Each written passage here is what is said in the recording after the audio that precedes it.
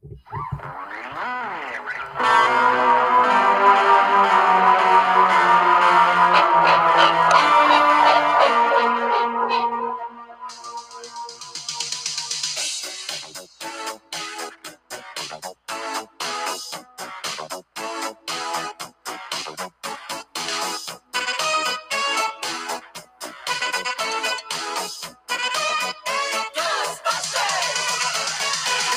strange in your neighborhood.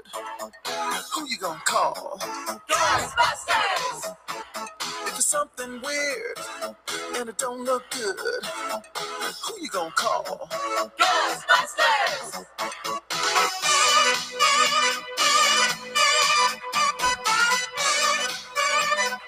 I ain't afraid of no ghosts.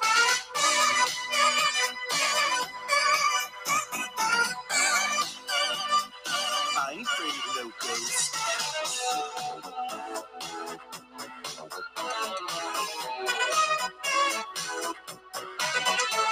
If you're seeing things running through your head, who can you call?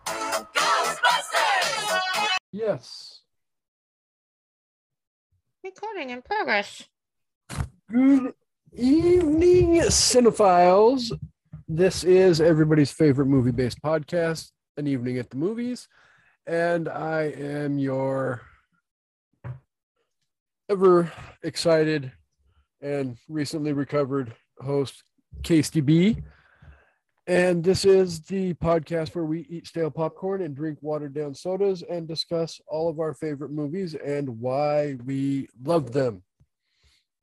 So, with that said, joining me tonight we are joined tonight by Queenie herself, Amanda. And her friend. Oh, excuse me. I'm sorry. No, not you, Chris. Oh. This friend. It's the Stay Puft Marshmellow Man. Joining Amanda tonight. You said it almost just like him too. I love it. It's the Stay Puft Marshmellow Man. Joining Amanda in her Zoom window tonight is her favorite limited edition Build-A-Bear stuffed, I guess you can't say animal because it's not really an animal, but it's the Stay Puft Marshmellow Man. It's the Stay Puft Marshmellow Man.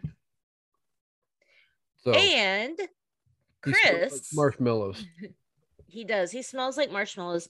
He smells delicious. And he's so happy. Look at that smile. Well, that's because he's on An Evening at the Movies. Everybody comes on the show and they get happy. And he's sitting on my left boob right now. So that makes everybody happy. In that case, yeah. Boobs make the world go round.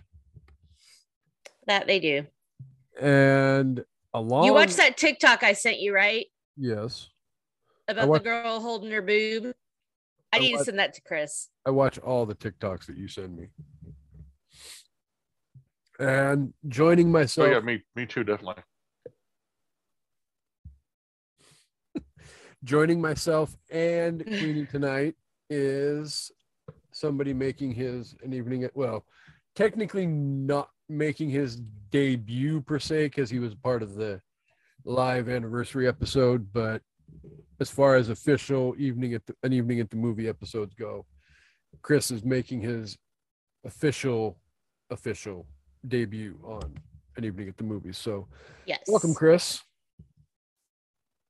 Thank you. That's supposed to be my roaring applause sound. I can never do it. I can't do it. It just sounds like heavy breathing. And Amanda giving obscene phone calls for my debut. Hey, I used to be good at that. No, so there's this TikTok, Chris. I'll send it to you. And the best one is, so you've seen TikToks, right? How like a bunch of people can combine, where you see a bunch of people on one, like they're responding to another one. You have any idea what I'm talking about? Okay. Duetting.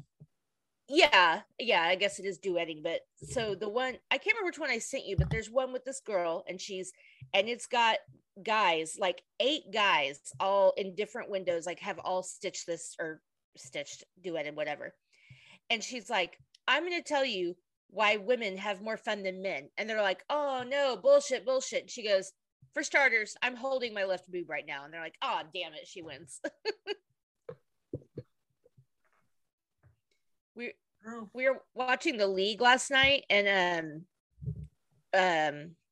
Ruxin was like playing with a boob implant and from Andre, and he was like, I don't know why women don't just grab their boobs all the time for stress relief. And I told George, I was like, we do. Or I do. Anyway.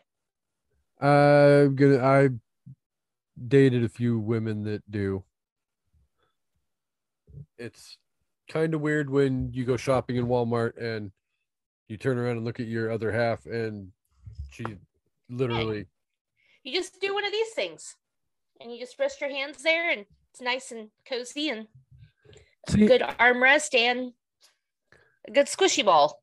See, stress relief. Guys don't realize that when you women do that, we think that you're mad at us. Oh no, you're just relieving stress. I mean, they're portable stress balls. They are. I can't get mad. If I was a guy, I'd be all about boobs. They're fantastic. So I can't say anything. Everybody loves boobs. Yeah. Everybody. Men, women.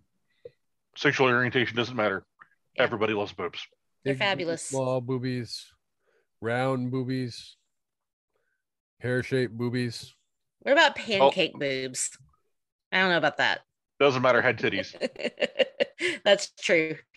You're just glad you get to see them and or touch them. So right. Anytime you can play with the midget fists, it's a good day. Yes. So anyway, I'll send you that TikTok. It's funny. Even though I described it to you, it's funnier if you watch it. So well, it's always funnier when you actually watch it and don't actually take a description. No offense to you, but nobody ever describes it. I don't care. That would be like me trying to tell Richard Pryor jokes. Or not. We'll see. I could Anything at the movies. Every time I hear another Ray Parker song. Ghostbusters, written by Ray Parker Jr., blah, blah, blah, blah. Just kidding. So, yes. Oh, I have some stuff to say about that when we get to it. When we get to it, yes.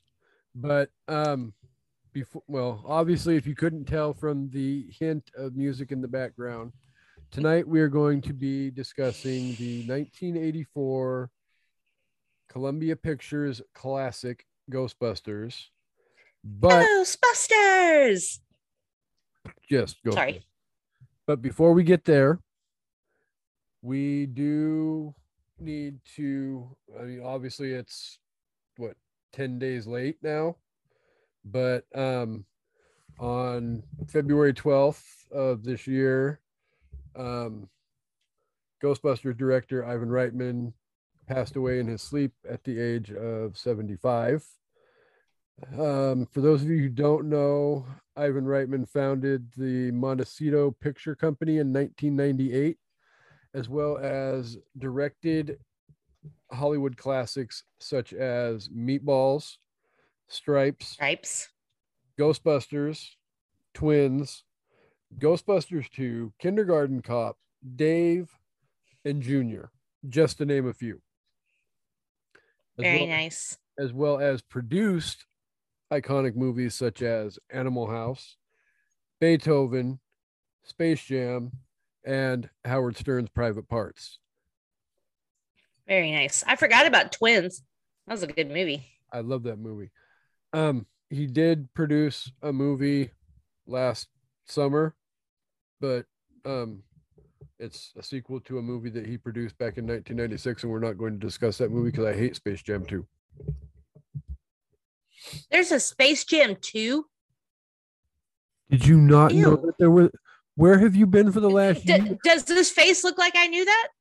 There's a Space Jam 2? I know there's a remake with LeBron that nobody wanted to watch. Well, yeah, that. Oh, I thought that was a remake. Nobody wanted to, but somebody did. And that's an hour and 28 minutes of my life I will never, ever get back again. That's your fucking mistake, bro. We all told you. You even told yourself, don't watch that shit. You got nobody to blame but yourself, KCB. Yeah. Whatever. But is it worse than the fourth Matrix movie? I haven't seen it. I wanted my free back. That's how bad the fourth Matrix movie was. I would put Space Jam with LeBron probably just about on the same level. It's horrible. Ouch. Not watching it. I will say LeBron James cannot act his way out of a wet paper bag. So I was actually going to say something about that because I hate LeBron. Like LeBron can eat a whole bag of dicks. but I will say I actually thought he was kind of cute in Trainwreck. Now, granted, it was a small part and he was playing himself, so it wasn't that much of a stretch, but I thought it was kind of cute. He was playing himself in Space Jam. Yeah, but he overacts so well on the basketball court. Do you think he could do it on television? True. I do want to say one thing about Ivan Reitman as I was doing some research for this episode. Ivan Reitman's parents were gangster as fuck. Ooh. His mother was an Auschwitz survivor. Mm. Uh-huh. And his father was a underground resistance fighter fighting the Nazis during World War II. And Ivan was actually born in the Czech Republic at the beginning of the Cold War. So this is a man whose parents were legit badasses, right? And got him to the U.S. and I think he did them proud with everything all the joy he brought us over the years. Yeah, for sure. He was a genius. Him and Harold Ramis, I'm really sad they're gone. Since we're talking about Ghostbusters, the two of them just... Yeah. At least he got to stick around long enough to see his kid direct Afterlife. Harold didn't even get to do that. Yeah, I think having Jason direct Afterlife was the right move. And also Harold and Jason are only the second father-son duo to be nominated for Best Picture. Oh. I forget which picture they were on together, but it's only happened twice in the history of the Oscars. Interesting. Who's the other one? I'd have to go back and look. Is it Coppola's? I mean, no, that's it's not. Father-daughter, but they weren't both nominated for Godfather 3? I don't know. I'd have to look, but okay. No, I don't think Coppola was. I don't think Francis was nominated for 3. 3 was Godfather 3 wasn't that great. I was gonna say 3 was kind of a hot mess, and truth be told, when you have the legacy of part 1 and part 2 to follow up, yeah. Sorry, he was born in Slovakia, not the Czech Republic. Sorry, although at the time it was Czechoslovakia, but now it's part where he was born was part of Slovakia. Gotcha. Okay, here we go. He and Jason Reitman are one of only 2 father-son producing teams to be nominated for Best Oscar for Up in the Air in 2009 or 2010 when it was nominated. I didn't know that. I love that movie. Mario Cecchigori and Vittorio Cecchigori for The Postman in 1994. The movie's terrible. Oh, no, wait. I'm thinking of Waterworld. Postman's good. Never mind. Interesting. But yeah, it's only happened twice that a father-son duo has been nominated for I did not know they produced Up in the Air. Up in the Air. Yeah, Reitman produced a lot of stuff that he was really a step away from what he would directed and written. His producing was more serious. Well, some of it than what he directed and wrote. But he had a hand in a lot of great projects. Like I said, brought joy to a lot of people or many movies. Well, and even like when I was researching his filmography for that little hats off to him. I mean, the damn list is a mile freaking long. And it's like, okay, I'm not obviously going to list every one of these things off because we'll be here all fucking night. But right. Absolutely. I wanted to get, the big classics that everybody was going to know. Yeah. But then still. And you did. That surprised me. No, but I mean, I don't even recall seeing Up in the Air even on the list for his producer credits. But and that movie's not for everyone anyway, so I think a lot of people would say it's boring, but I really like it. So, R.I.P. Ivan Reitman, you will be missed. Absolutely. I know we'll talk about this, but and George is downstairs, but he would attest to this. Ghostbusters is one of my all-time favorite movies. Anytime it is on the TV, I will stop and watch it. It doesn't matter how many times I've seen it. That and Karate Kid. I could see it a million times. I will still watch it every single time. Halloween. Well, that too, yeah. But that's not on TV as much. I don't tend to watch Ghostbusters on broadcast because they cut out gags that just really make the movie. I don't want to go too deep into it because I kind of have a breakdown in my mind of the Ghostbusters, how I want to describe them. But and I the remember way they cut it kills the dynamic. Yeah. I remember being in grade school when it first came on, like, I don't know, ABC, NBC, CBS, whatever the hell channel aired it when it first came out. And obviously it wasn't cable, so it's edited for television, which means all the swear words are taken out. Mm-hmm. Even, you know, there aren't that many. I mean, there's some, but there's not a lot. But there's some significant ones, like when they're in the mayor's office not at the end, but leading up to, the final battle, and he just got him out of jail and brought him to his office. Freaking I knew where you're going. Peck from the EPA shows up, and they're Pecker back and forth about who's right, who's wrong. You're not going to do this, blah, blah, blah, blah, blah. And the line in the theatrical movie that I think Dan Aykroyd said was, he called Peck dickless. And the mayor's like, dickless over here. Shut off the power grid. And he's like, is this true? And Bill Murray's like, yes, it's true. This man has no dick. This man has no dick. But then when they aired it on broadcast TV, he called him Wally Wick. And I'm like, oh, no. That's just it's bad. gotten a little better now, though, with the way the FCC has changed, that they can say a lot more words now, but still, right. I get what you're saying. Jesus. Well, and you have to remember that there were no TV ratings at this point, right? There was no whatever the hell, MALV or whatever the fuck they have now, right? And there was no PG-13 either. So I think this movie was actually rated R, or it may have been PG. It was like on the line. There was no PG-13 yet. No, yeah. I would think Dick would put it into an R rating, but the I've seen shit that'll turn you white from the same scene that Casey just described. And there were all sorts of jokes that, and another bit of the genius of this movie that you get one level of the joke as an adult, another level of the joke if you caught it as a kid. Are you Alice menstruating right now? Okay, first of all, that. I was just about to bring that up because I didn't know what it meant the first time. Right. And you're like, okay, that's a personal, it's a personal question because the guy's like, what does that have to do with it? But back off, man, I'm a scientist. You only have to be like 7 to get that joke. Right? And the way he delivers it, back off, man, I'm a scientist. Like, Bill Murray. Okay. Yeah. His ability to deadpan is legendary. But yeah, I remember not knowing what menstruating meant. I was like, okay. Well, yeah, because this movie came out in 84, and one of the best years ever for movies. Yep. Right.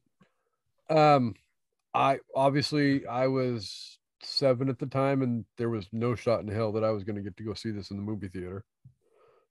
But so I didn't see it until probably summer of 85, fall of 85, because this is back when it took a year and a half for come out on VHS. So, and special features, there weren't any. Right. Definitely, and there was absolutely no post-credit scenes. Well, no. You might get a blooper reel every once in a while. Yeah. True. I mean, occasionally you might get an off-the-wall movie. I can think of a couple where, yeah, you did get a mid-credit or post-credit scene, but yeah, not like freaking today. Fucking, you don't have a good movie if you don't have a post-credit scene anymore. Right. Right. And the post-credit scenes back then were always to set up a sequel that you rarely got. Right. Yeah. But see, Flash forward, anyone? So do you have some fun facts about this movie or not really? I don't. I was going to actually let you. So I have a couple. We'll announce them and we can discuss. Okay. So the first one is who was originally cast to play Venkman. Two people. So the first one that was in their mind, obvious. Okay, well, Belushi. okay. I was going to say, is this the one that actually Dan Aykroyd wrote the movie to co-star with? Because I don't. He wrote it with him in mind. Yeah. Well, yeah. John Belushi. He started writing it in 82, and then Belushi died in 82, and right. Columbia was like, well, okay, because from what I read, the idea for the original script was him and Belushi traveling through time and space and fighting all these supernatural creatures. And yeah, it was supposed to be a time travel movie. Yeah, and Columbia Pictures was like, no, this is going to cost way too much freaking money. No. Here's what you're going to do. We're hiring Harold Ramis. You're going to set the movie in New York, and you're going to make it a lot more real than fantastical. Right. And 2 years later, you got what we got. So then, and I never knew this until I was kind of just like looking some stuff up, because I knew some stuff, but I did not know this. Michael Keaton was actually hired to play Venkman. Like, they cast him in the role.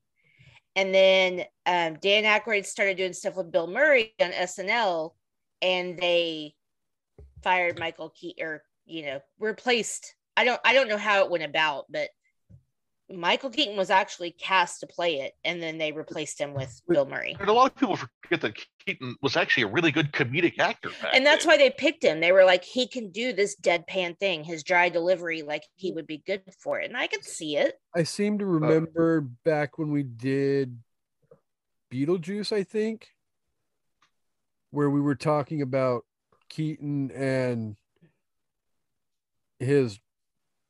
one of his biggest breakout roles being Mr. Mom, and how he stole the movie, and not necessarily stole the movie, but yeah, I mean, the man is a lot funnier than people think he is. Right? I think he's hilarious. The movie Gung Ho, I don't know if we all have seen that one, where he's running the car Casey factory. loves this movie. He talked about it on our work episode. Okay, yeah. The man deadpans through the entire movie.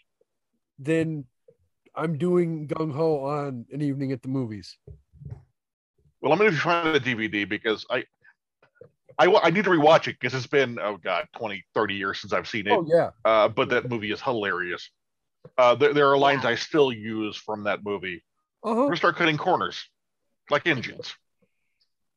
I mean, I'm glad it was Bill Murray, but I could see Michael Keaton still pulling it off. The only thing I don't think he has that Bill Murray has is the charm factor. I think Michael Keaton is charming in kind of a dorky way. I think Bill Murray, at least in that day, was charming in a, semi-sexual way. Like, I don't think he was hot, but he had that just overall I don't think suave demeanor of, he thought he was hot shit and he could get anybody he wanted. I don't think the chemistry would have been the same between Michael Keaton and Sigourney Weaver as it was between Bill Murray and Sigourney Weaver. And there was times even in the movie that it, honest to God, didn't seem like Bill and Sigourney even had much chemistry between them. But I thought they were cute. We But only yeah. shared, what, 4 scenes? Yeah. You don't act like a Really a whole scientist. You're lot. more like a game show host. Yeah. Right.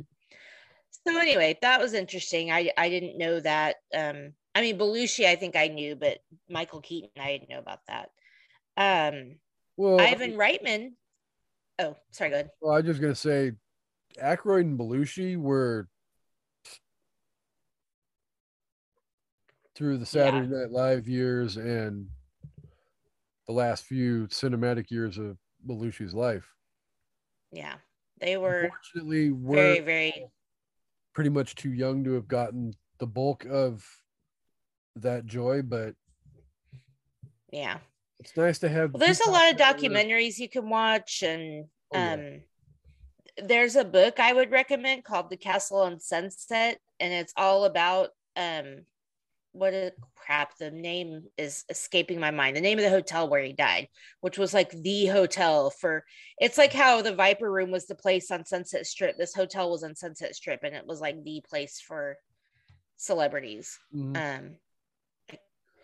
Anyway, I can't remember, but the book's called The Castle on Sunset. It's really interesting. So lots of historical Hollywood stuff in there. Well, and even like so yeah. since NBC launched Peacock, they actually have every season of Saturday Night Live online.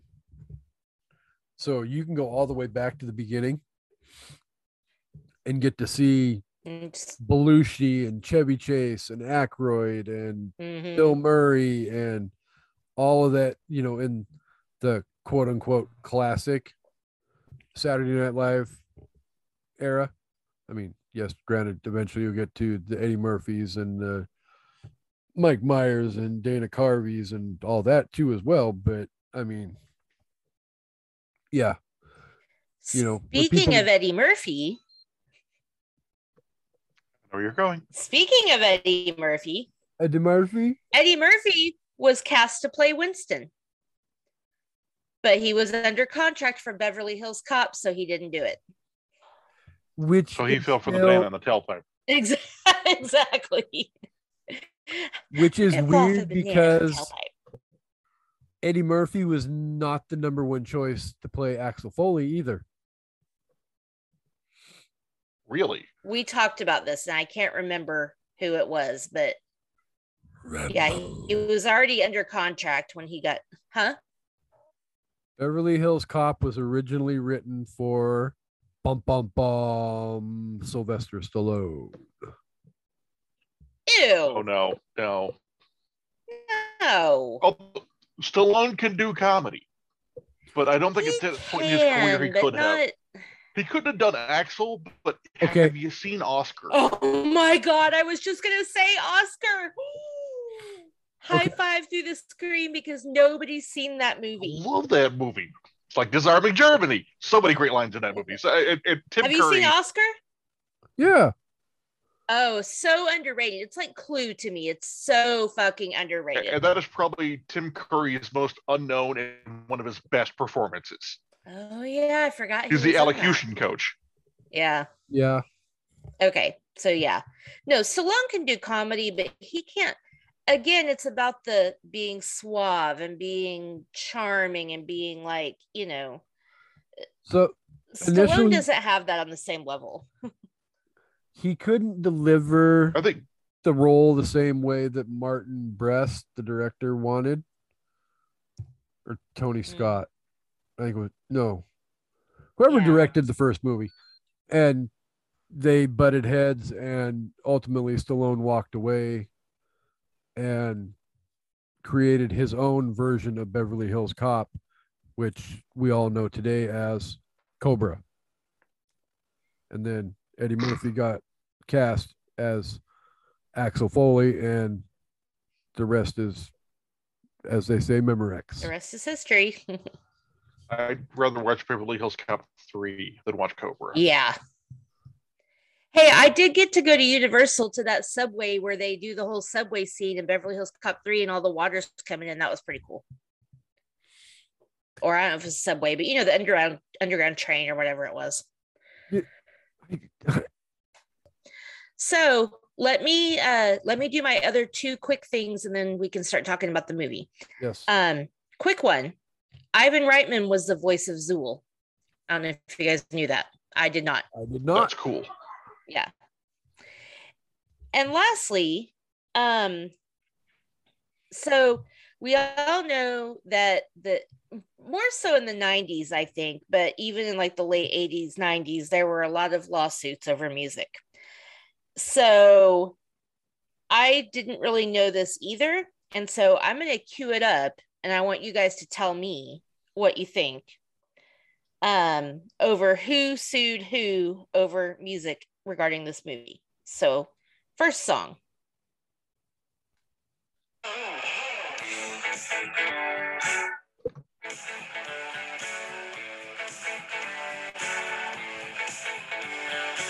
That's Huey Lewis. That is I Want a New Drug. That is that. Okay. So I think, remember the story now. I think I saw it on a Behind the Music once.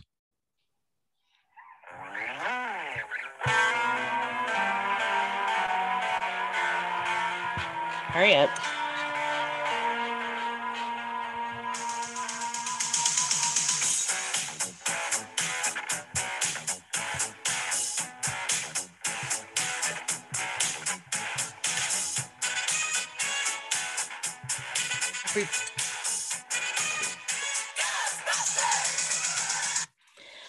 Okay, so I have thoughts about this. So yes, Huey Lewis sued Ray Parker Jr. in a lawsuit that lasted for 11 years and was settled out of court over Ghostbusters being too much like I Want a New Drug. I'm sorry. How the fuck? Like I can definitely hear the resemblance, but if Vanilla Ice got away with ripping off Under Pressure, which was the exact same 1/10 of a beat, like how did that happen? I don't know. What do you guys think? Yeah. Is that a solid case? I don't think so. Well, so Ghostbusters and I Want to Do Drug, I'm pretty sure was pre-Paul's Boutique, whereas Vanilla Ice was post Paul's Boutique, and you're like, what the hell are you talking about? Paul's Boutique being the great album from the Beastie Boys, which is the reason why there are rules on sampling now. Yeah. So they finally set out rules in the industry of what was and what wasn't stealing after Paul's Boutique, and how much of another song you could use without permission. Right. Which is why the suit from Huey and Ray Parker probably went on much longer. Yeah. And then apparently, so they settled it. And then later on, Huey Lewis said something about it, and Ray Parker Jr. went back and sued him because I guess part of their settlement was that they weren't allowed to talk about it. We don't talk about Bruno. So I don't know. Number one of Sue Club is you don't talk about Sue Club. Yeah. Yeah. I mean, I definitely hear the similar, but it's not sampling. It's not copying. It's not even the same thing. It's like, oh, you both played a C sharp and now you're going to sue each other. Like, I don't know. Yeah. Interesting. Well, that's the crappy part is okay. If you really want to get down to the brass tacks, okay. Huey Lewis used a C sharp in I Want a New Drug, and Ray Parker Jr. used a C sharp in Ghostbusters. Ray Parker Jr. ripped off I Want a New Drug, obviously, at that point. No. Right. But I mean, Vanilla Ice straight up ripped off Queen. There's no question that he straight up stole that from Under Pressure and changed one little thing to make it legal. Why didn't you just say, I want to sample your song? I remember the MTV interview when he was actually confronted about did you rip off Queen? And he's like, oh no, their song ding ding ding ding ding and mine ding ding ding ding ding. And it's like, yeah, he absolutely did. You freaking ripped them off big time. Like, good rappers know how to sample stuff and do it the right way. Vanilla Ice is just a piece of shit. Well, okay. Eminem sampled people throughout his career. and he's not But getting he gets left sued and because right. he probably paid for it. Right, but okay, it's paid for music. it. Nothing new is created, right? Yeah. Have y'all seen the Four Chords guys on YouTube? No. Uh-uh. But yeah, everything is sampled from something else. Because the Four Chords guys will get up there with like 4 guitars and start playing the same chords and start busting out lyrics to different songs because they're on the same chords. Yeah. And it's a little disturbing after a while where you're like, oh shit, everybody's playing the same stuff. Well, I mean, it goes back to the whole thing. If you want to be a rock musician, all you need to know is 3 freaking chords. That's it. 2 if you're in a punk band. Exactly. 1 if you're in and Guar. 1 if you're Oasis. I knew you were going to go there. I said No. Guar, actually, but yeah. None if you're in no, Oasis. I mean, we were talking about rock bands. Not a broken down Chevy Nova. Right? Anyway. Or something about a water bong. I don't know. Yeah. Whatever. I just thought that was an interesting tidbit, especially that it went on for 11 years when those songs are nowhere near the same thing. They sound similar, but a lot of songs sound similar. Like you said, nothing is really new anymore. It's all redone or whatever. But when you But it's not just that everything's redone. It's just there's only so many ways to play a guitar, right? Right. There's only so many things drum. you can do. Yeah. And it's like if you sample something, okay, you do it the right way, which is what most rappers do. You know, they're like, I'm going to sample. Now, back in the day, you didn't maybe, like Biggie and Tupac, and even before then, they would sample stuff, and eventually they had to go get the rights to it. But like on Juicy, with Biggie sampling that, what was it? Oh, what is that song? All right, never mind. But you know what I mean. They had to get the rights to it. You can't just go copy something and call it your own. There's a heated fight in the early 90s between MC Hammer and freaking Rick James over the similarities between Super Freak and You Can't Touch This. Oh, that is absolutely Super Freak. Oh, it's the exact same. It's exactly Super Freak, just like Ice Baby is exactly Under Pressure. Yeah. Like it's the same thing. Just like half of Snoop's first album is George Clinton. Yeah. So anyway, yeah, those were the main ones I had. I wanted to play those music clips just to, it's so weird how some things are so close. Like Vanilla Ice straight up got away with that, but yet this went on for 11 years and they're nowhere near the same song. Well, and they're like the same chords. Think of how much money that one song has made that freaking white rapper. Yeah. That and ninja, rap, ninja, rap. The only good thing from TMNT 2 is that song. Exactly. Yeah, that movie sucked balls. That's so horrible. Woo. So anyway, Ghostbusters. So really quick before we get into the plot. Ghostbusters released on June 7th, 1984, was directed by obviously the late Ivan Reitman. Columbia Pictures released it. It had a budget of $25 to $30 million and had a box office of, drumroll please, $295.2 million. Fuck me. For 1984, that's a lot of freaking money. That's a lot of money for right now, but yeah, right. You're right. Well, that's enough on Jeff Bezos' couch cushions, but if everybody else, it's a lot of money. Right. So obviously that 295 million translates to approximately, in today's standards, $798.7 million. And then $1 billion. And then obviously the other fact would be that the movie was written by obviously Danny Aykroyd and Harold Ramis. Genius. So fucking genius. This movie is so genius. And I'm glad they didn't go with the whole Ghost Smasher, which was supposed to be the title, futuristic thing, because this was just the perfect amount of stickiness for the 80s. Like, it was awesome. Yeah. Oh yeah, it really is the quintessential '80s movie. The way they wrote, although apparently most of it was ad-libbed, especially anything Bill Murray was saying. Oh yeah. The way that they presented the four Ghostbusters, that Yeah. everybody had a role, right? And they were Vank all was the so funny cute man, in their own way. and the face, and Ray is the straight man, the deadpan guy. Egon is the Brains. adult, right? The nerd. The nerd, the adult, the guy. He's the glue. Why are you holding that? George is like, why are you holding We don't this? fucking know, George. He is part of the episode. And then Hi, George. Everybody says hi. Winston's the voice of the audience. Winston's the everyman. 30 minutes. Yeah. 30.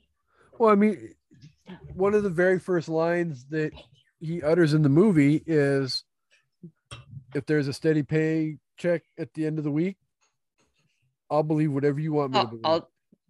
Exactly. Right? It's like, Especially sorry, no offense, guys, but I'm gonna need my own lawyer. Right? Well, yeah, I mean, at this point in the 80s, he was the everyday man. You know, you had corporate America booming. I mean, Wall Street all over the freaking place, blah, blah, blah. And yeah. Dogs and cats living together. Mass hysteria. Flat out. Right. And Patrick Bateman running around killing people. But different time, but yes. Well, still happens in the 80s. Oh, does it? Okay, sorry. Yeah. Don't kill me. I have not seen that movie in so long I don't remember it. I read the book first, and so the movie was kind of okay. Except for a couple of scenes of the movie were perfect from the book. But I digress. I guess I don't remember that taking. Okay, anyway, yeah. No, because the book is a big satire on the excess of the 80s. Yeah. Anyway, but no, you're right. He is the everyman, because here you've got all these other movies of the time period about getting rich and making it big, and greed is good, and live fast, and then you have this not quite homey black guy. By homey, I mean like homebody. Not, I knew what you meant. Right. Homie D clown. Who's just like, right, not that kind of homie. Right. Who's just there to get a paycheck. He's just there to do his job. He needed a job, and then he landed in this shit. And he becomes the voice of the audience, and the voice of, I'm not going to say reason, but the voice of humanity. I've seen shit that'll turn you white. Absolutely. He just becomes that guy that echoes what everybody else is thinking. Everybody else in the room, and everybody in the room watching the movie. Yeah, I love Winston. I mean, obviously we know that Venkman, that Bill Murray gets a lot of the credit, but I think that even just like I feel like Rick Moranis and Annie Potts have such good, like some of her lines, like, I will tell you, one of my favorite things that she ever says, and I say this all the time, just randomly, just because it cracks me up. And George will be like, why are you saying that? I'm like, I don't know. It's funny. It's like, well, they can't get to you until after the new year. Well, just don't go in there. Like, it's just so funny. I just say it all the time. Well, just don't go in there. And she's like, I've quit better jobs than this. Right. I was just about to say that one, actually. And the way she hits on Egon, she's like giving him her resume. I like to read, and I like to do, and what do you do in your spare time? I collect spores, molds, and funguses. Yep. And Casey, I know you have an Afterlife episode coming up, so I'm not going to say too much, but I think the way they played her in Afterlife was just... I haven't seen it yet. Oh! I'm so excited. I know. I need to see it. I'm so excited. You do. That's amazing. Yeah. And I know we're not on this movie, but her and what's his name? Rick Moranis' character. Them and the second one are just so adorable to me. Oh God, I hate the second one. Are you serious? Yes. Oh.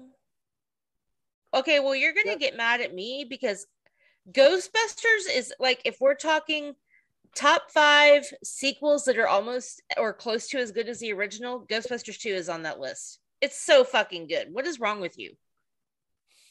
I have taste. Argument. There's elements of Casey. There's elements of don't lie. Love.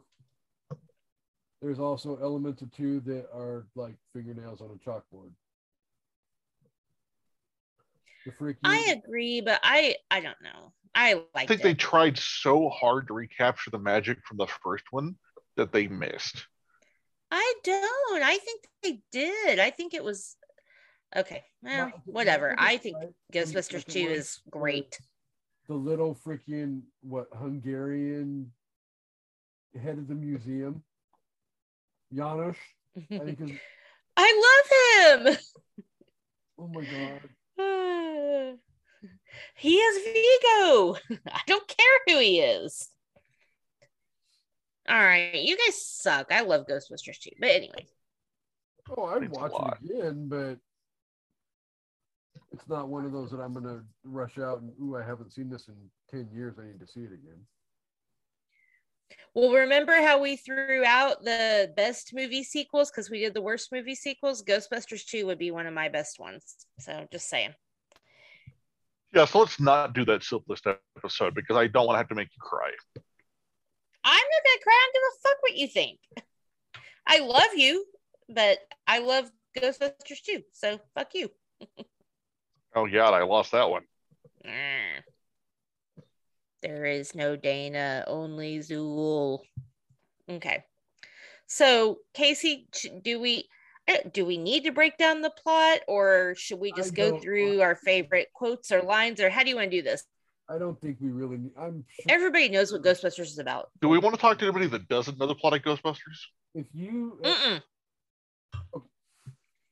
I will say this right now. You can't sit with us if you haven't seen Ghostbusters. If you've been sitting here with us for the last, hour and a half and have not seen Ghostbusters, then shame on you. Go to timeout. Yeah. What the hell have you been doing sitting here listening to us ramble for an hour and a half after not seeing the damn movie? Besides the fact that it is a comic piece of Americana. Better yet, what have you been doing with your life if you haven't seen Ghostbusters? Right. If you were that sheltered. Agreed. Okay, so no parents were hurt in the filming of this episode. Yes, that is correct. Nobody's smacking anybody. So we can cut to our favorite quote. I don't know. Yeah, I mean, I think we all know what Ghostbusters is, who's in it, what it's about. I think maybe we just spend a few minutes talking about our favorite quotes and our favorite things about the movie, because this movie brings me so much joy. So right. I hope it does to most people that have watched it. Chris, since you're all right, Chris, you go. Would you like to go with your favorite line? My first favorite line. There's so many. Well, right? I think each take a turn with one or two, and then that way we all, because I'm pretty sure we're all going to pretty much say the same lines. A couple have already been touched on, so I'm trying to. I've got one that hasn't been touched on, and I think it's also the quintessential Ray moment from that same scene in the mayor's office. No, sorry, it's before that in the jail cell. No, when Pecker is shutting them down. My name is Peck, but anyway, when finally Ray throughout the entire movie is completely calm, but finally loses his shit and looks at Peck and yells, "Your mother," and has to be restrained. That's Egon. Is that Egon? Yes. Fuck me. Anyway, okay, so the entire movie. Your mother. Right. Okay, so the entire movie, Egon's being even more reserved than Ray, right? And he's finally just like has had enough of everybody. Yeah, Egon just loses wants to kill the government guy. No, that was a good one. That was why did I think that was Ray? Damn it. Moment for Egon to melt down. because it builds throughout the entire spectrum of the movie, and then you get to that scene in the office, and it's just like, bam, it's on. And and he's so dry, like even when you don't think he's being funny, I still laugh. Like when they're talking, testing Dana or whatever, and he's like, she's telling the truth, or at least she thinks she is. I don't know why that makes me laugh. It's like, of course I'm telling the truth. Who would make up a story like that? But he's so pragmatic to the point of everything he says comes off as uber sarcastic and funny because he's just so matter of fact about everything. Yes. Yeah. That's why I love him. He's so cute. Would you like to go next, Queen? Casey? Oh, sure. I have so many. I've only got 5. I think I've got a lot. Oh no, I take it back. 6. Crap, I had one that just left my brain, so hopefully it will come back. But I think one of the quintessential lines, we came, we saw, we kicked its ass. Yeah. That was my number 1. Yeah, I mean, perfect Venkman. Right, nice little homage to Caesar there, while also talking some shit. Yeah, I love it. Casey? Okay, so my first one actually is going to be a tip of the hat to, well, obviously the line was in the movie, but it got its own little tribute in How I Met Your Mother. And it was a line that Winston spoke during the final battle to Ray. Ray, when someone asks you if you're a god, you say yes. You say yes. Oh, I just remembered my other one. Okay, I'll have it. Yeah, that's a good one. When someone asks if you're a god, you say yes. Well, I mean, that seems like common sense. You're in, hip deep in the shit, and the person you're doing battle with asks you if you're a god. No. Okay. Die. Are you a god? He's like, no. Then die. So great. Yeah. And just the look on his face when he delivers that line of, no, motherfucker, you just almost got me killed. Yeah. No, I love the look on Ray's face when he's like, he looks so confused. He's like, no. Like he has the way he emotes that line is just so great. Yeah. So great. What else you got, Chris?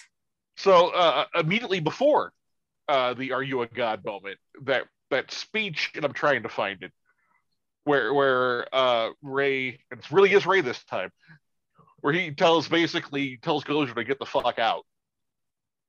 Oh yeah, and he delivers it so perfectly, like he's reading off a damn city ordinance or something. And it's so just, like go impregnate some other hellhound or something. Like, yeah, I know what you're talking about. I love that. Find it and read it to us. That's a good one. Yeah, that's a great monologue for him. Go impregnate some willing hellhound or something like that. No. Is that not what you're talking about? No, because it's like, goes for the Gozerian, you're this and this, and you're go to another plane of existence or something. I swear there's some line where he says something about go impregnate some willing hellhound or something like that. And I thought, but I don't remember. That's the problem, is there's so many damn good lines throughout the entire freaking movie. I know. I mean, you literally could almost beat for beat from the time that they walk out onto the freaking roof for the final battle until literally they come downstairs caked in marshmallow. It's all It freaking... smells like burnt dog hair. Right? Oh, Venkman, I'm sorry. Here we go. Here's the speech. Okay. Goes to the Gozerian. Good evening. As a duly designated representative of the city, county, and state of New York, I order you to cease and desist any and all supernatural activity and return forthwith to your place of origin or the nearest convenient parallel dimension. Oh, okay. Oh, you know what? The line I'm thinking of is from Ghostbusters 2. He says that to Vigo. It's a similar speech, like what you just, but he says the same thing to Vigo in the painting. I remember. Go impregnate some willing hellhound. Yeah. Could you see the slow blink? I don't care. Yes, so that's a good one. He's so like, he's like the good cop. Like, right. I'm reading straight from the book and I'm gonna tell you what's gonna happen. Okay, so I remembered my other one that, I mean, there's more, but when they're in the mayor's office, and Venkman, he's like, if we're wrong, whatever, we'll go to jail, whatever. But Lenny, if we're right about this and we can fix this, you will have just saved the lives of millions of registered voters. Anytime I am watching something and somebody has to have a conversation with a politician about pulling off some shit, I say that out loud. Yeah. We're wrong, we go away peacefully, quietly. But if we're right, Lenny. We'll save the lives of millions of eligible voters. And it's so good. That's another one of those lines that as a kid, you're like, that Bateman's pulling a fast one on the mayor. Mm-hmm. And as you get older, you're like, oh my God, he's beating a politician in his own fucking game. Yeah, it's fucking classic. It's so great. Yeah. I love that one. I was going to use that one next, damn it. Oh, sorry. All right, well, we got it. Such a good one. He's so smooth. It really is. Casey? All right, my next one is a Venkman line. Let's show this prehistoric bitch how we do things downtown. Yes, that is a good one.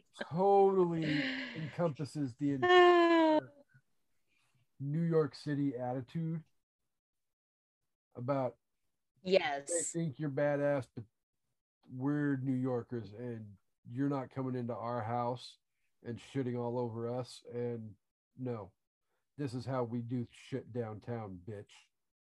Mm-hmm. Yeah, that's a great one. Yeah. That whole sequence is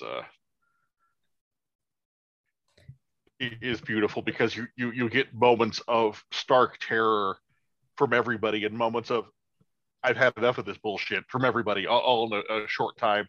And in fact, my next one that I had picked is from that same sequence. Another great Venkman line. We've been going about this all wrong. This Stay Puft is okay. He's a sailor. He's in New York. We're getting late. He won't have any problems. Yes. Maybe it's Fleet Week. We don't know. Right. I mean, we'll get him some nice mushroom ass or marshmallow ass, pardon me, and it'll take care of everything.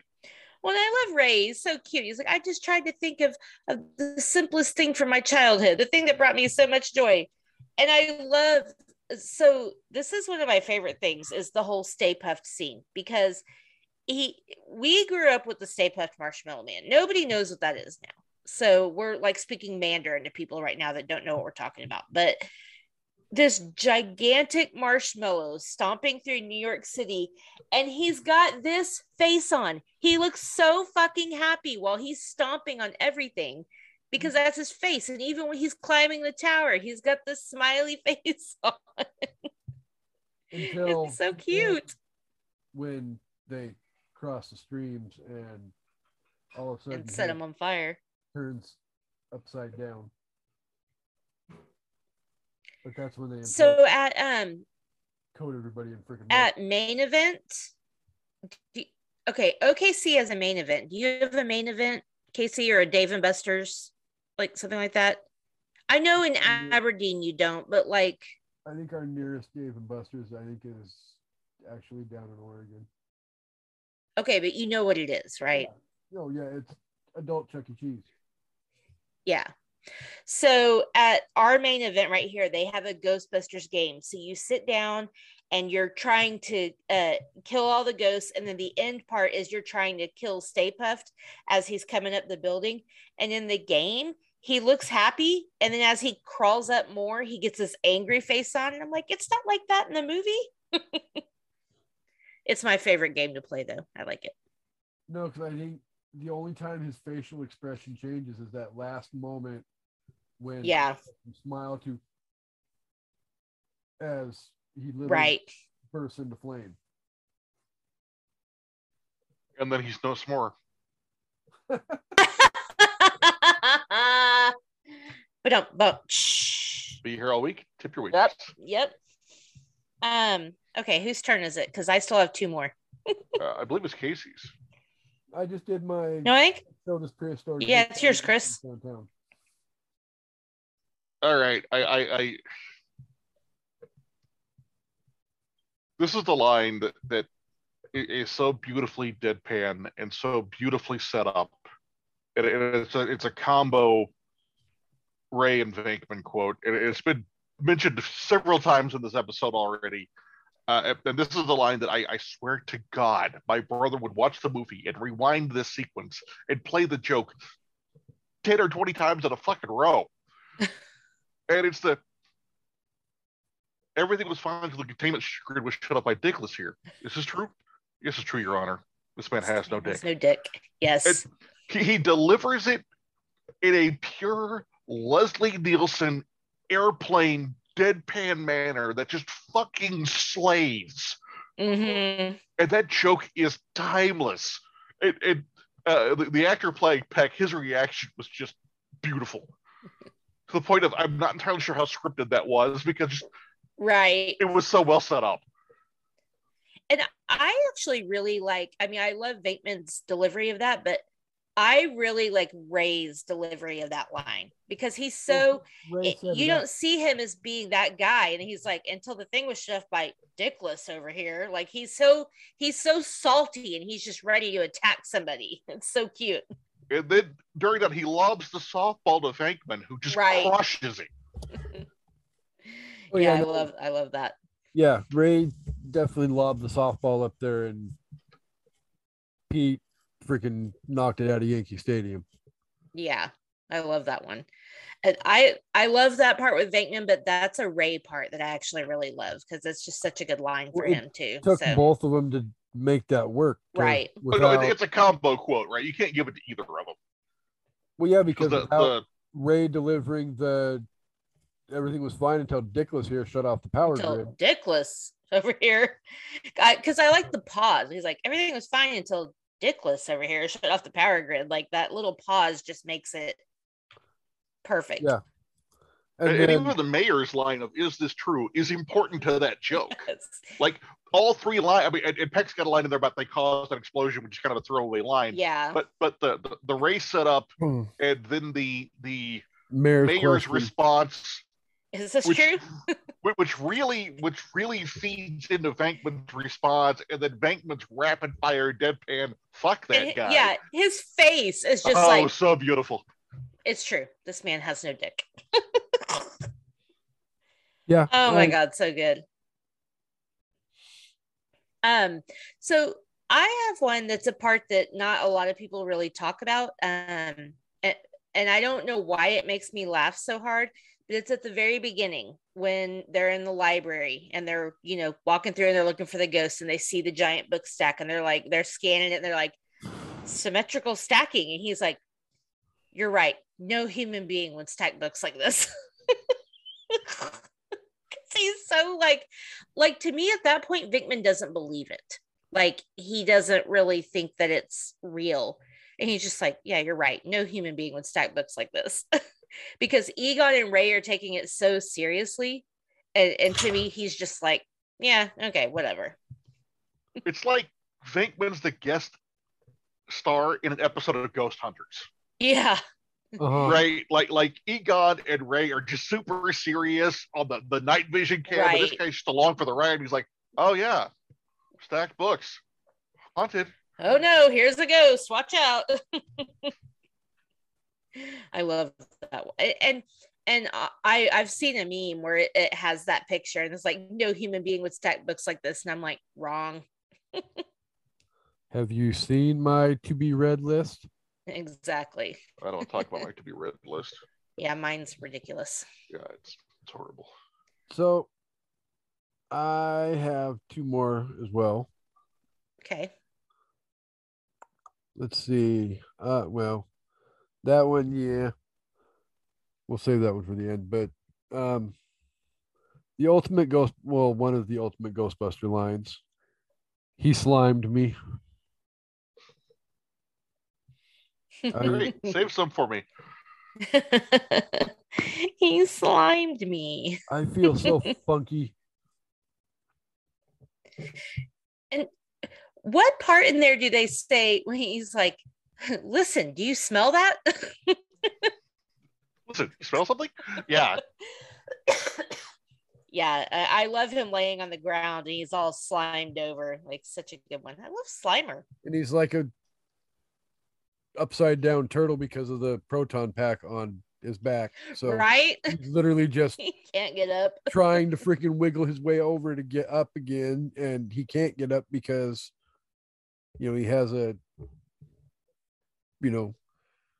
50-pound nuclear whatever the hell they called it on his back. They're still just strapped to their back. Yeah. Oh, good one. Chris, do you have any more? Yeah. It's the Stay Puft Marshmallow Man. Sorry, I just had to say it again. Well, yeah. I just had to say it again.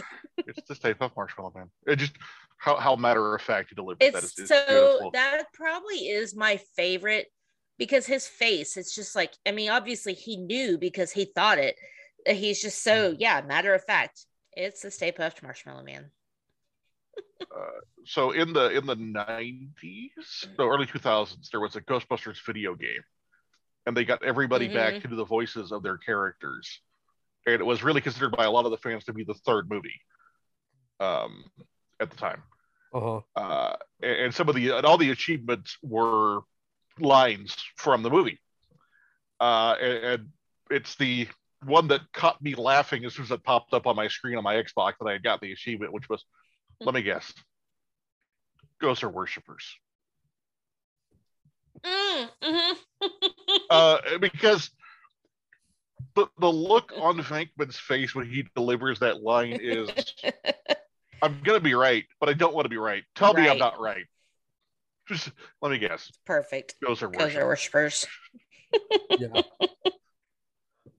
Another example of how just, and I keep saying this, but the man has built an entire career on being able to keep a straight face through fucking anything.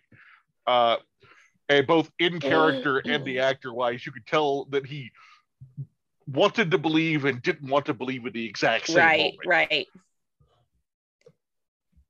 And so my next one is similar. It's similar but different in how he can be deadpan, but he can also catch himself and be like, because the face he does in this one in between the lines when he's like, I'll go check Miss Barrett out.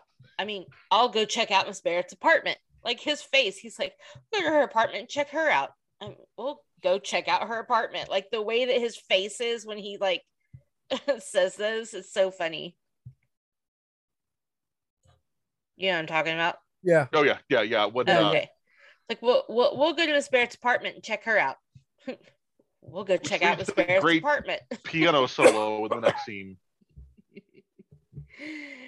It's like you're not like a scientist. You're like a game show host. Right? Are you sure you're using that right? Yeah. Oh, and then Casey, I have one more, but Casey, if you have one, I'll let you go. Go ahead. Oh, mine's not really that in the same one, but it's fitting. But go ahead. Close to the same scene, and again, just another a line you wouldn't laugh at unless you're really paying attention. But when she's telling them about what happened with the fridge and the eggs and whatever, you don't usually see that kind of behavior in a major appliance. It cracks me up every time. He's just like, oh, no. Well, Fridges don't usually act like that, right? Well, and I follow that up with like when he walks over to the fridge and he cracks the door and peeks in and he's like, oh my God. And she's like, what? God. And he's like, look at all this junk food. And then he opens the door and there's like no demon castle, no hell dogs flying around, no demon screaming Zool, blah, blah, blah, blah, blah. Mm-hmm. And she's like, no, damn it. None of this was here. Blah, blah, blah. He's like, okay. Well, I also like in that scene when he's like walking around and he goes into her room, she's like, that's the bedroom, but nothing ever happened in there. I feel like that was the perfect time for him to make a joke and they let it pass by. Every time I watch the movie, I'm like, that's the bedroom, but nothing ever happened in there. That would have been a perfect time for a Venkman joke. Yeah. Missed opportunity. I feel like the one time Venkman is silent is that moment where he's like, oh no, I need this job. We got to have this client. Because I think the silence on that one is part of the humor. And Venkman's like, what they should have done was pan to Venkman, him going, right. If he could have at least made a face, I feel like it would have been. Yeah. Well, because I don't think he necessarily realized until they're sitting at the firehouse having dinner, Chinese food for dinner. And he's like, all right, I need to break into petty cash and get some money and, schmooze our dinner, client, our only client that we have, and keep her happy. And Ray's all like, what you see here at this table is the remainder of the petty cash. And he looks at him like, this magnificent feast represents the last of the petty cash. Yeah. And he's like, eat slowly. Right? I love when Venkman's like, get her. That was your plan? Get her. Very scientific. Oh, such a good movie. Yeah, because there isn't a whole hell of a lot of science in between those guys. Egon's pretty scientific, but about it. Yeah. Yeah, Ray's pretty smart scientifically. Venkman's a con man with a couple of PhDs. Yeah. Which he uses to then con more people, like in the beginning with the two students. Like a couple of wavy lines. Yeah. For the life of me, I could not, probably for the first 10 years of watching this movie. What the hell? I mean, why is he telling the one guy he's always freaking wrong, but then the other girl who's never freaking right, she's always right? Well, same. I didn't get it either. There were two reasons. Boobs. Left and right. Yeah, exactly. But yeah, when you're a little kid, you don't get it. I was like, why is he doing this? No, but yeah, when I became probably late middle school, yeah, it's like, oh, him was trying. Be honest. He was getting it in. Let's be honest. And it's another one of those that as a kid, you understand that Venkman's just fucking with the guy. He's just pranking him, yeah. Right. And then as you get older, it's like, oh, he's trying to get in there. And he's fucking with that guy. He's trying to nail a student. Bad right. Dr. Venkman. Well, not his student. I don't think. Technically, I think it's somebody who volunteered for the experiment. We're paying you, aren't we? You can keep the $5. Yeah. Pissing me off here. Yeah. Oh, God. Love that movie. Okay, let's be honest, though. Back in I want to go watch it again. $5 was a lot of freaking money. Well, not a lot of money, but it wasn't, $5. Some money. I gave you about 2 full tanks of freaking gas to go driving around with the chicas. Ain't nothing in 84 had that small of a gas tank. I'm in the middle of something, Ray. Yeah. So great movie. Me too. Like I said, I'll watch it anytime it's on. It drives George crazy because he doesn't like it as much as I do. He likes it, but not like I do. George has no taste. I know. except for with me. That's what he said. He picked well. Yeah, this is definitely one of those what I call toss the controller movies. You're channel surfing, Yeah. you hit it, and you toss the controller aside. Possibly go grab some popcorn or some other snackage and a beverage and enjoy it. Yeah. See, that's the beauty of like today, though, is if you're scrolling through the damn TV and you see it, okay, you can turn it on and hit pause and pause live. Right. When we were For kids, sure. Yeah. oh no, if you were scrolling through the TV channels and you saw it was on, oh no, you stopped and you freaking sat there until the movie was over because you could not. And you peed during commercials and hoped it didn't come back on. Right. Yeah. And hope that not too many people, the other people in the family, had to go on the same commercial break. Yes. Trying to get a picture of us all. Everybody, look at your camera and smile. Or That's not what screenshot means, killer. Well, it doesn't mean money shot, right? So, Speaking of that, several years ago, they brought Ghostbusters back into theater for a one-night thing, and I think it was to really raise money for Afterlife. And I think it was right around the time, or right before Afterlife was supposed to come out the first time before all the 9 million COVID delays. Right. And so I was sitting there watching it with Cassandra, and they cross the streams and blow up the Stay Puft Marshmellow Man. And of course, then Peck gets hit with the 900 pounds of shaving cream, whatever the fuck they use. Pecker. And I lean over to my lovely wife, and whisper in her ear, marshmallow bukkake. and my loving, awesome wife looks at me and in the sweetest, nicest voice possible says, "What in the fuck is wrong with you?" At least she knows what bukkake is. Oh, I'm not touching that joke. Please don't. I don't want to know. No. I don't want to know you like that. Well, she was a sorority girl. She definitely knows what bukkake is. Yeah. Anyway. I'm not entirely sure I want you two to meet. I'm putting that out there. No, I'm pretty sure I need to meet her. I think we're going to be kindred spirits. Yeah.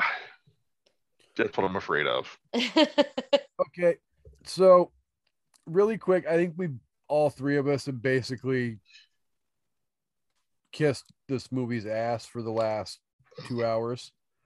I don't necessarily think we need to give more reasons as to why we love this movie so much. But yeah, you have to rank it. I'm gonna go ahead and give freaking the movie 5 out of 5 Stay Puft Marshmellow Mans, just because it's must-watch comedy if you're going to become a comedy actor or comedy film writer or even a comedy TV writer. If you haven't seen this movie, then you don't know the first thing about freaking comedy. It's pure comedic genius from top to bottom, whether it's Reitman, Aykroyd, Ramis, Ernie, Bill Murray, Rick Moranis, Annie Potts. Who does your taxes? Hey, anybody want to play Parcheesi? Okay, sorry. I forgot about Lewis. He has so many cute lines too. Okay, who brought the dog? Somebody let me in. Yeah. God. Lewis. It's weird because in that movie you didn't think you'd need a comic relief character, but coffee? Yes, have some. Yes, have some. Well, and realistically, he's one of those. I don't want to disrespect the character and or the actor at all, but he's one of those characters that they probably really did not need to bring back for. I mean, he's easily written out of the freaking story for Ghostbusters 2. But I liked him. No, well, I'm just saying, but at the same when he puts on the suit and he's like, I was born to wear this. No, you fucking weren't, but it was still cute. Right. But it wouldn't have felt the same without him being there. Yeah. So, but yes, 5 out of 5 for me. It's all the marshmallows out of all the marshmallows for me. If there were more than 5 out of 5, I'd give it that. Love this movie. Pretty sure probably Chris feels the same way. I'm going to give it 4 out of 4 crossed streams. There you go. I like it. I like it. Because this punched through many barriers. This is a movie that works on so many levels and is timeless. It is aged beautifully. Yeah. And even the effects, which by 84 standards were god level, even the effects have aged really well. I think so too. So this is a movie that still works. And it's fucking hilarious. And it's fun God. for the whole family. Absolutely. And like we've talked about on multiple jokes. Yeah. Except for the scene where Dana's possessed. That sequence is all adult. Yeah. Do you but want even this body? as a kid, yeah, I Yes, want you inside me. I didn't know what that meant. Right. There's 2 of you in there already. It's enough. But the vast majority of that movie, the jokes work on multiple levels. And so, yeah, it's fun for the whole family. And we know because we grew up with it, not knowing what all the jokes meant. And it was still funny. Watched it as a kid, watched it as a teenager, watched it as a dirty old man. And and the jokes are still funny. Yep. The movie is still quotable. You can start talking to somebody about this movie and we've seen it tonight, start one of the lines and somebody cracks up. And who didn't think it would be so fucking cool to kill ghosts? Like, I mean, you know, if ghosts are real and you believe in that, or even if you don't, it was a new, you know, like, I like when he's like, we're exterminators. Somebody saw a cockroach on 12. It's like, they are exterminators, but they're ghost exterminators, and it's so cool. Yeah. So, yeah. Well, and there's a specific reality such a great movie that owes a big thank you. I'll go watch it again.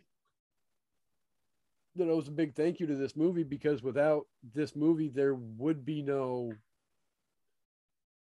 ghost hunters or any of the other wealth of reality TV that are plastered all over freaking cable channels that deal with paranormal investigation. Maybe. I mean, everybody knows some because haunted houses have always been cool.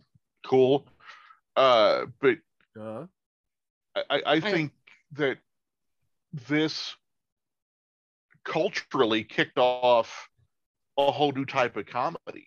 You know, where you had not just a 2-guy buddy comedy, or not just something that only worked at certain levels, and then it did things like the real Ghostbusters cartoon, which again, not entirely for kids, but not entirely for adults. I learned a lot about sarcasm from watching that cartoon. Yeah. I learned a lot about it from this movie.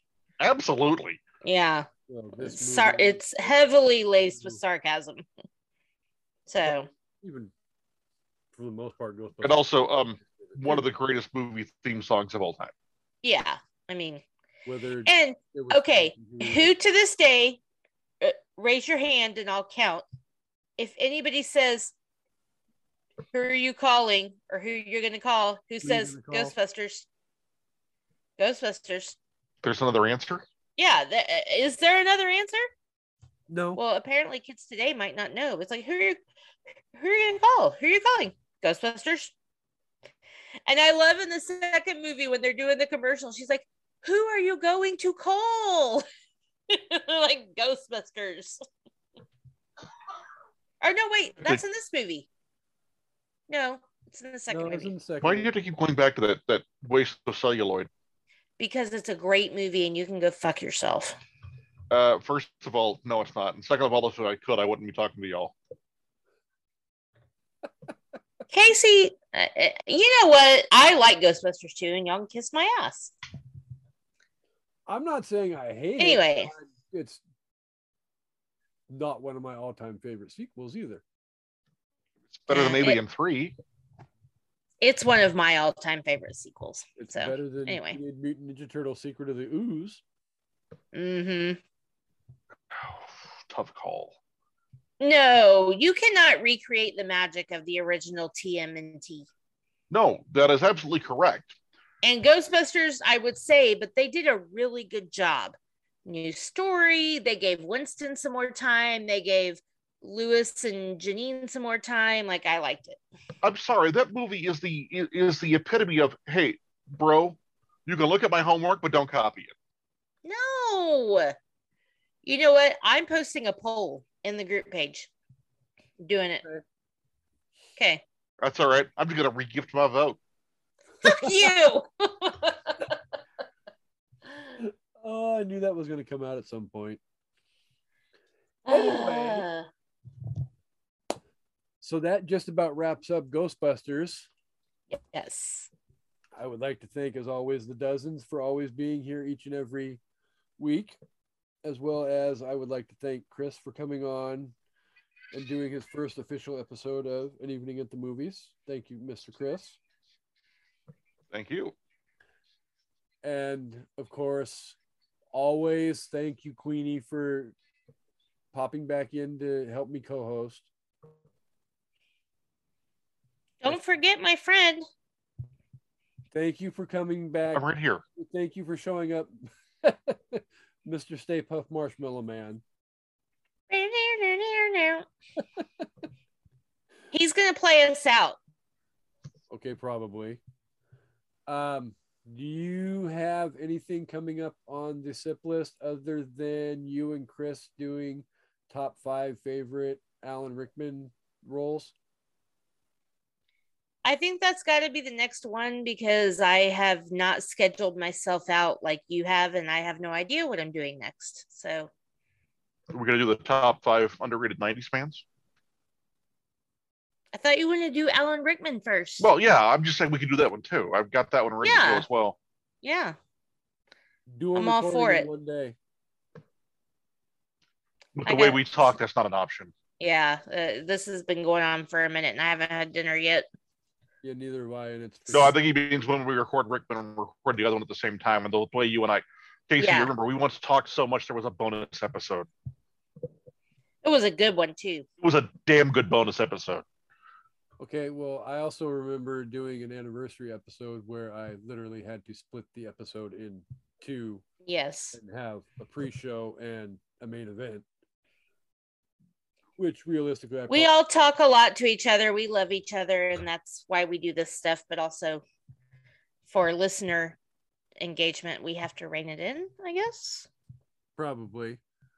So really quick before we jump out of here, Friday, I will be discussing Harry Potter 2 with my other Podmigo, Gene, as well as coming up early in March. Look, he's jerking his little weenus. Not at the table. I'm trying to go over my schedule. Sorry. Not at the table, Carlos. Okay, sorry. Go ahead. Okay. Harry Potter 2 with Gene on Friday, and then early throughout March. Amanda and I talked about it, and I think I'm going to do a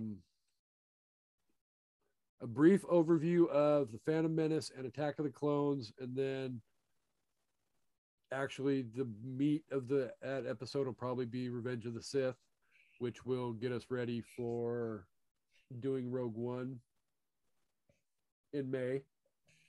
Not on a particular day because Chris with Chris. Woo! As well, the other movie I had on the table possibly was The Goonies as well.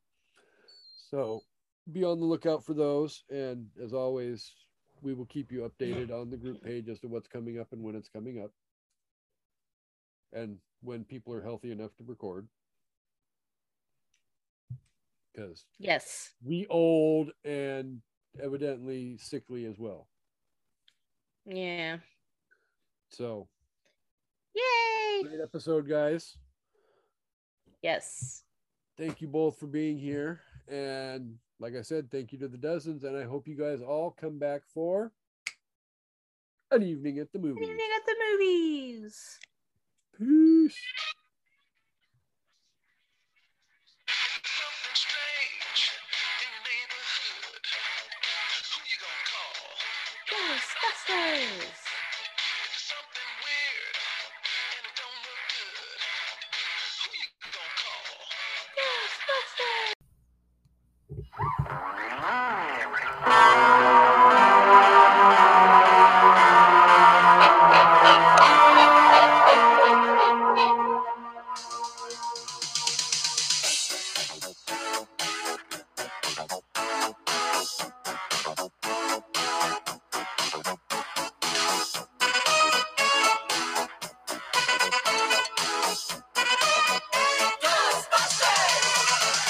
If it's something strange in your neighborhood, who you gonna call?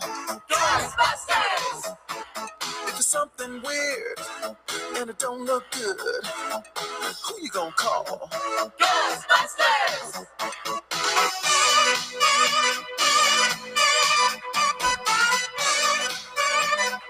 I ain't afraid of no ghosts.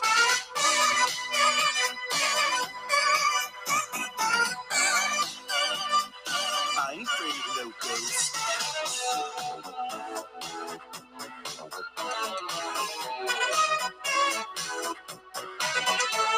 If you're seeing things running through your head, who can you call? Ghostbusters!